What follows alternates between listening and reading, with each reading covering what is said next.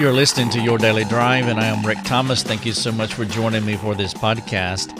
I was talking to my friend Rick a couple of months ago, and he came to visit me came from Colorado to visit. And while he was here, he wanted to visit with me, and so we got together for a couple hours and talked. And Rick said, "I've been reading your content for a while now," and he said, "Your content, it kind of pokes at you."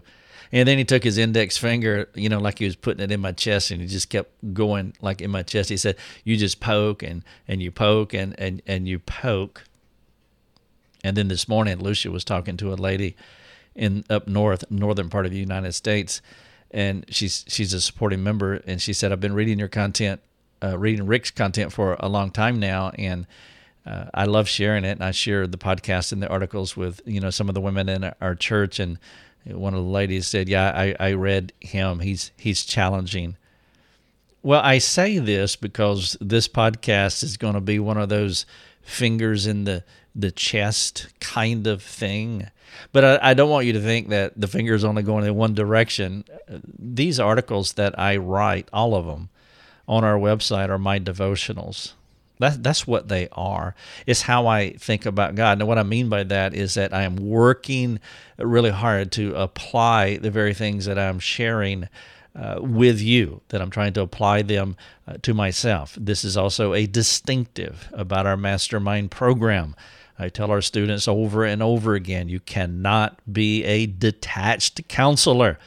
You must be affected by the very things that you are sharing. You never want to get into the place to where you are communicating good ideas, biblical truths to other people, but you are not affected by those. I was meeting someone out west today, walking them through a particular issue, and she was sharing with me about how she was in her and her husband was in a counseling session, and the biblical counselors got in an argument during the counseling session. They got into a spat, and they never went back. Well, what she was describing was two so-called biblical counselors. I don't know if I would even want to call them biblical counselors. I mean, they've gone through the training. They got the little certification piece of paper, but they're not affected by what they are sharing with other people. And I see that in ministry so often, that we do a lot of great ministry. And I'm not saying that cynically or sarcastically. I'm saying it in a glory to God way, that we're feeding a lot of people and serving a lot of people, helping a lot of people, teaching a lot, leading a lot, providing a lot, doing a lot, ministry-wise. But you know what? That's easier to do than to turn your finger around and point it to your own chest and say, "Yeah, this is challenging, but by the grace of God, I'm going to do this. I'm going to do it. I'm not going to be one of those detached Christians that I'm just out there doing wonderful things." And again, I mean that sincerely. I'm doing wonderful things, and God is doing wonderful things, and people are changing. But yet my marriage stinks. My relationships aren't great. And if we're not working to change our most intimate relationships, well, then there is something wrong with our Christianity. There really is. And there needs to be a practical call to repentance. I'm not saying that you're going to ever get your marriage right. I'm never saying that it's going to change the way that you hope it will change. I realize it's complicated for many of you, but you have to be in tune to it. You have to have enough self-awareness to know yourself well enough, and to know your partner well enough that you're at least trying to make it right, whether it's made right or not. You just don't want to be detached out there doing ministry, but yet not affected. Even if your other person's not affected, you want to be affected, and you want to always be trying to grow and to mature and change. And the reason I'm saying this to you is because I'm about ready to start poking with this podcast. The title of the podcast is How to Have a Relational Adventure with Someone You Love. And if you want to read this podcast, you can go to the article on the website. It's really short. I mean, it really is. Only 200 or 300 words, I guess. I didn't count, but I know that it's short. You can read it just in a couple of minutes, and I want you to do that. And I want to start the podcast by I want to ask a question that I would love for you to answer. And the question is, what is the most satisfying relationship that a person can have with another person, another individual? What is the most satisfying relationship that you can have with another human being? Now, I'm going to go ahead and give you the answer to that question, and then I want to spend the remainder of the podcast unpacking it for you. And I hope that this will be good for you. I hope it will be challenging. I hope it will be a finger in the chest, and that the Lord will use it to motivate you to work on that relationship that's close to you. But here's the answer. The most satisfying relationship a person can have with another human being is when they are mutually sharing their personal experiences with God. That is as good as it gets. When you are sharing your relationship with God with another human being, when two of you are reciprocally, mutually sharing your relationships with God, with each other, it cannot get any better than that. Now, why do I say that? Well, I'm going to assume in this podcast that you are a Christian, that God has regenerated you. He has imposed himself into your life, and you have become born again.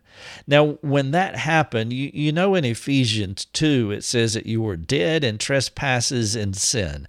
In Ephesians 4:17 and following, it says you were callous in your thinking, you were futile in your thinking, you had a hard heart, that you were alienated from God. And so before God regenerated us, we were dead, dark, futile, callous, didn't care anything about God, and then he turned the light on.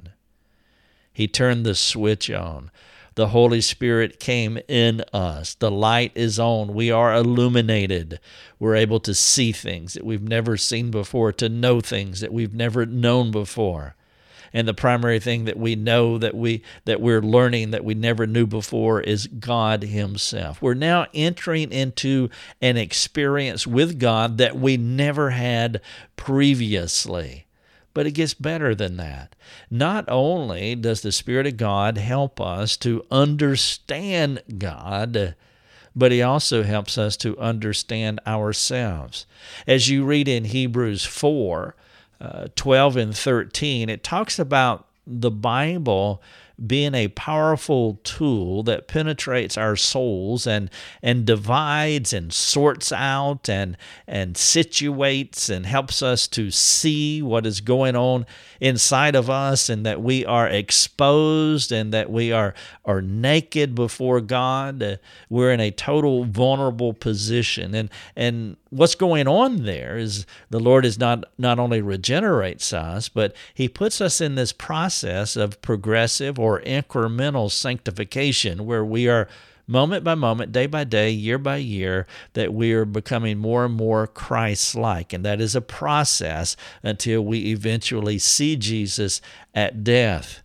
And so when you are born again, these two dynamic things happen. You begin to know God, and you begin to know yourself, previously hidden information.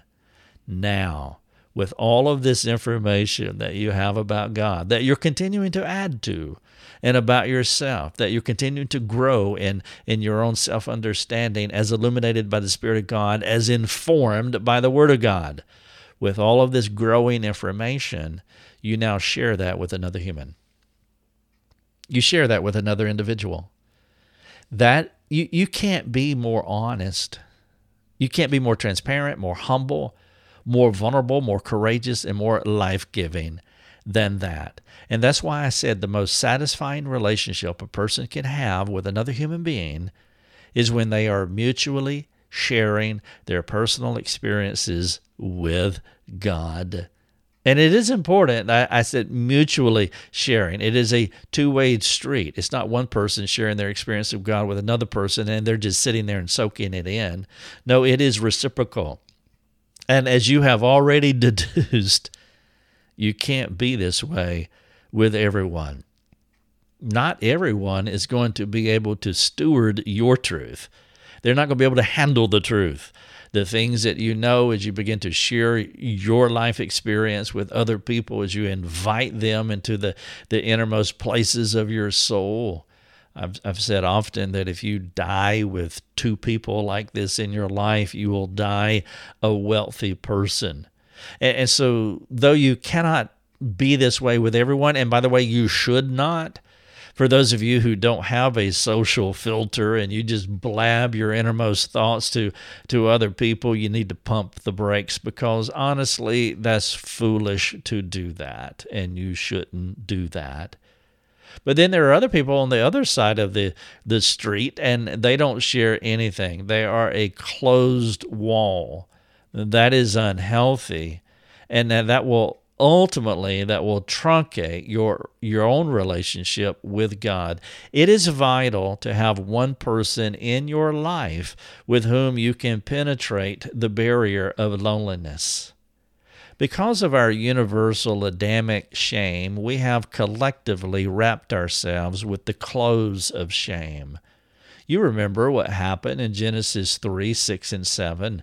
Adam and Eve, they were naked and unashamed before this point, before this juncture.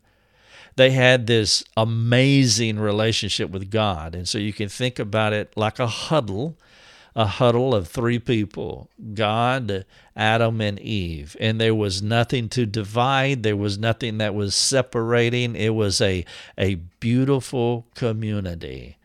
But then Adam and Eve decided to sin in 3, 6, and 7. And when they did, the separation happened. Now, the way that we live, we are Adamic, and the way that we live is that we live isolated, we live hidden, we live wrapped in fig leaves, which hinders us from having the most intimate relationship that we can have with God and the most intimate relationship that we can have with another person.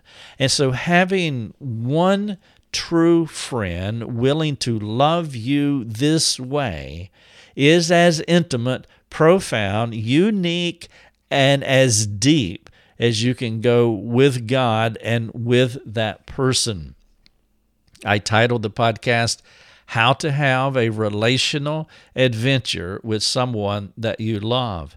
I want to unpack this just a little bit more. And then at the end, I do have some practical questions that I want to share with you, because I want you to use these practical questions. Now, maybe you can, as a small group, that you can read this little article in a couple of minutes and then start working through these questions that I have for you. If you will do that, it could do something dynamically in your small group.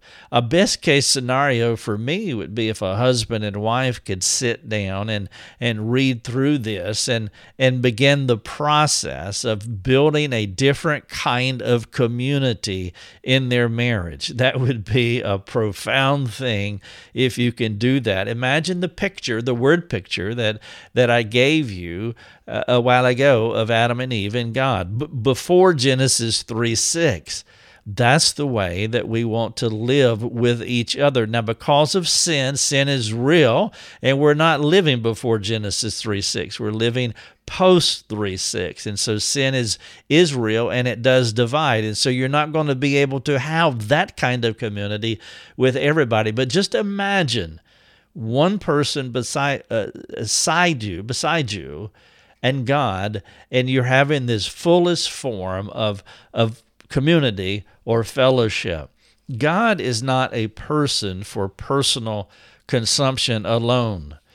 It is only by sharing your experience with Him that you will know Him in the way He wants you to know Him. I have had people literally tell me that they don't need other people. I don't need other people. Well, God is love. And as love, God is love, it is meant for God to share his love with us. God so loved the world that he gave his only begotten Son. God is love, and he acts on that love, which makes the relationship far superior. And so if you isolate, and if all you need is God alone, and you're not sharing the love of God with another person, then you are sabotaging your relationship with God as well as other people. I mean, there is a reason that Jesus said in Matthew 22:36 and following, the two great commandments are to love God and love others. Those two things are connected together. Some people have said you love God by loving others, and that is an accurate statement as well. The person who says that all I need is to go up on a mountain and to commune with God, well, praise God that you do that. Go other places as well. Go in your closet, stand on your porch, climb a tree. Enjoy God privately and personally, but not exclusively just that. You experience him also as you share him with other people. But sadly, this kind of fellowship with God and others, it is the most oft neglected aspect of two people's lives. People can be friends, they can be poker mates, they can be sports buddies, sewing club buddies, neighbors, even marriage partners, but not engage each other as intimately as God provides through salvation and progressive sanctification, as I was talking about earlier in the podcast. The word that I choose to describe this is the word fellowship. And I use this word intentionally because it comes from the word koinonia. The word koinonia, which you have heard of, it means fellowship. The word koinonia also means the word community. And so to have fellowship with someone else is to commune with them. And the ultimate community experience is the illustration I gave you earlier of Adam and Eve and God together. The ultimate community experience is when two people reciprocally enter into the divine eternal community of Father, Son, and Spirit. God is a community.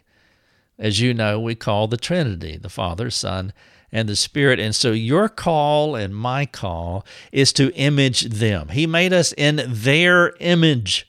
They are a community. And so if you want to image God well, then you have to be a community too. And if you're not in a community, which means at least one other person, you have to build a community with at least one other person.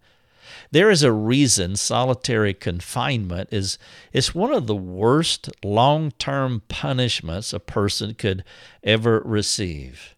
Isolation and loneliness are painful because God made us in the image of the divine community. Now, every person that you meet will not want to go this far with you. As my friend Rick said, you just keep your content just keeps poking me in the chest. Or as our friend, our supporting member, told Lucia this morning, her friend said that Rick's content is too challenging. Well, this is what you will find if you start sharing this article with other people, and if you challenge them, especially if you get into the questions at the end of this podcast. You will find that many people will fall away. They will peel off, and they will not want to go with you to this place. And you need to be cautious with those with whom you share this with. The two things that you want to be careful about doing. One, you want to be cautious about who you share it with, and you don't want to cop an attitude because this is what happens. And I hear Christians regularly And some just say it as a matter of fact, and they're not complaining about it. And again, it's just matter of fact. But what they're saying is that, I don't have anyone that I can have this kind of a relationship with. But then others, it's more than matter of fact. They're complaining about it. They're grumbling about it. They have a bad attitude about it because their church is not like this, or they don't have anybody like this. I understand. I really do, but you continue to pray and you ask God to bring that person alongside you so that you can have that kind of relationship with that individual. Ideally, that person should be your spouse if you're married. That's the way it should be. If you're planning on getting married, then this podcast and this article really needs to be part of your ongoing discussions right now. If you're planning on getting married, you need to be talking about this right now, because what happened is you met each other, you didn't know anything about each other. You just met, and then you started sharing information. And then you continue to date, and you begin to share more information. What's going on here? You're getting closer and more intimate.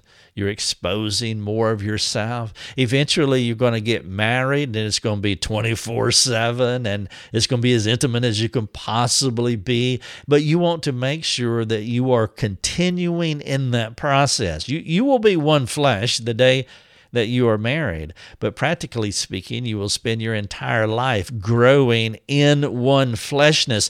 And if you don't have this intentionality about you, at some point you could very easily drift apart.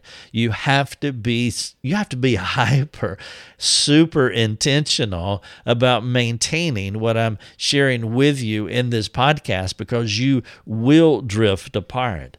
And if you are married and you don't have this kind of relationship now, I would just appeal to you to find the help so that you can restore your marriage and get back on this path, because you don't want to be living hidden from each other in plain sight.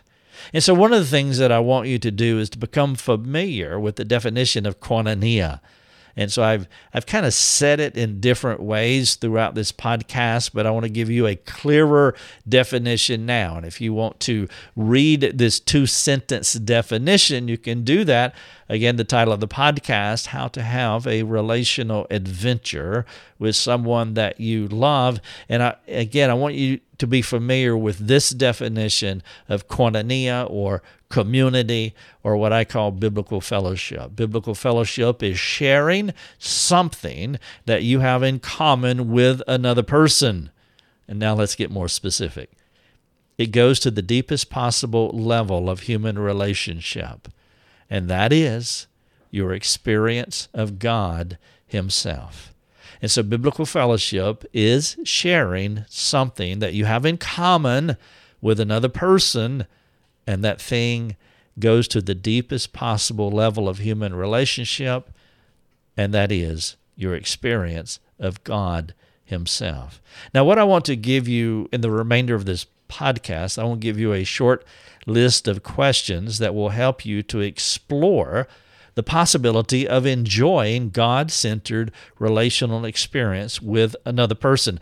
The questions that I have here are eclectic. They're not in any kind of sequential order. They're just random questions. You would not use all of them every time that you meet with someone, but you can pick and choose throughout this list depending on the person that you're talking to and how God is leading you in the moment. But there are 8 biblical fellowship type questions, and any one of them can really jumpstart the relationship, assuming that the other person wants to go there with you. The first question is really you sharing, and here's the question, and then I'll explain it. Will you help me in this specific area of temptation in my life? And you name the temptation, whatever it is. You're talking to another person and you say, will you help me in this specific area of temptation in my life? If you want to get deep quickly, that question will do it. I'm using this question as the first question because rather than you asking them to share something specific about their life, you lead by doing that yourself, because you want to model, you want to imitate for them what you want them to do for you. And so if you only ask them about what was going on with them, well, they may share with you, but go ahead and lead that. And so if you feel safe in the relationship, and if you sense that the relationship can really get to this place and you want to explore that, then step out and share a specific area of temptation in your life and see where the conversation goes. Here's another biblical fellowship question, really simple one. What is God doing in your life? Now, that may be the best place to start of all, is just keep it simple. But what you want to do with this question is that you want to have an intentional plan of getting more in depth about what the Lord is doing. What you can do is you can fill the person out as to how far you both want to go post asking this question here. But a good starter question with someone, hey, what is God doing in your life? And depending on how they answer the question, well, you could really make hay when it comes to biblical fellowship if they are willing. Number 3, how is the grace of God working in a particular area of sin? This is an advanced question. It's a little more personal, and if you have built the relational bridge to this person, well, then you can carry this kind of question across because you have a fortified bridge, a relational bridge that you have built to them. Again, I'm not saying that you have to use these questions every time you meet someone. I'm just giving you eclectic questions, and depending on where you are in the relationship, some of them obviously are more personal, and you can go there because you've already built the relationship. Others, you might have to start with the more generic, hey, what is God doing in your life? Number 4, what specific areas that cause you to struggle? This question is a little different. It is honing in on something that may be personally painful for them, but you are exploring with them. Now, you can see you can hear as you listen to these questions as to why it's far easier to do ministry. It's far easier to lead a Bible study or be a detached biblical counselor or lead a Sunday school class rather than getting in this personally with another person. But if you're not doing this with someone, you're really missing out on a fantastic relationship that you could have. Number 5, what have you recently read that is helping you in your sanctification? This question was similar to number 2, what is God doing in your life? This is a more general, non-intrusive question, but it kind of gets the ball rolling. It positions you to care for them in the future, which is what you want to do. I'm sorry. I'm at number 5. Now what you're doing is you're moving from the problem and you're focusing on the solution. You're asking, the question is, what have you recently read that is helping you in your sanctification? The previous question, what specific areas that you're struggling with, they share that. What have you read that is helping you? Now they share that. You're moving away from the problem and you're focusing on the solution. Number 6, how can I serve you in a specific area of sanctification in your life? Let me jump down to number 7. What has God taught you recently? This is one of those general questions as well. It's another way to gain access to someone's life, to tap into what they have been reading, watching, seeing, learning from the Lord. This question is open-ended, but it will also most certainly get the ball rolling. And then number 8, how have you applied it to your life, that which you are reading? This is the follow-up question to the one that I just asked. And so here are 8 Jumpstart Fellowship questions. Number 1, will you help me with this specific area of temptation in my life? Number 2, what is God doing in your life? Number 3, how is the grace of God working in a particular area of sin? Number 4, what specific areas that cause you to struggle? Number 5, what have you recently read that is helping you in your sanctification? Number 6, how can I serve you in a specific area of sanctification in your life? Number 7, what has God taught you recently?